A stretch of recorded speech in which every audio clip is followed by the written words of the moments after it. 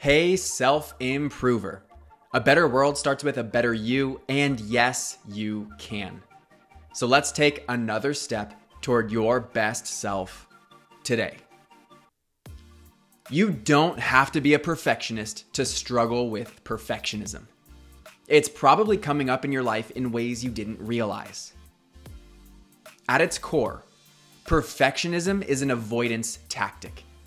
It's your unconscious mind's attempt to slow you down and keep you from taking some form of action. Often this is motivated by our mind's desire to resist change.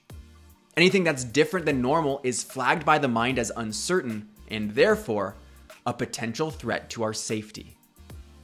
So our unconscious mind actively tries to prevent us from doing new things with the intention of keeping us safe.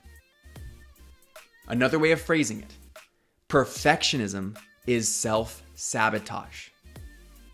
Seeing perfectionism through this lens, let's be more aware of the ways it comes out so that we can more quickly identify it and remove its power over us. One version of perfectionism is indecision. Indecision stalls you from making progress because your time is being spent figuring out what to do rather than doing it.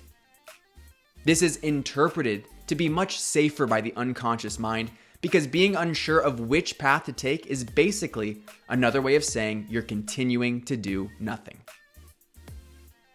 Another form of perfectionism comes up as a limiting belief that you're not good enough. It comes out as a desire to guarantee success before doing it, setting the intention that you need to get the perfect result. But you can tell how impractical that is. The results are largely out of our control, and the limiting belief keeps us from doing anything at all in a freeze. Then the classic version of perfectionism is never accepting something as finished. There's a fine line between optimizing something and overthinking something. Fine-tuning and editing something beyond consequence is the issue here.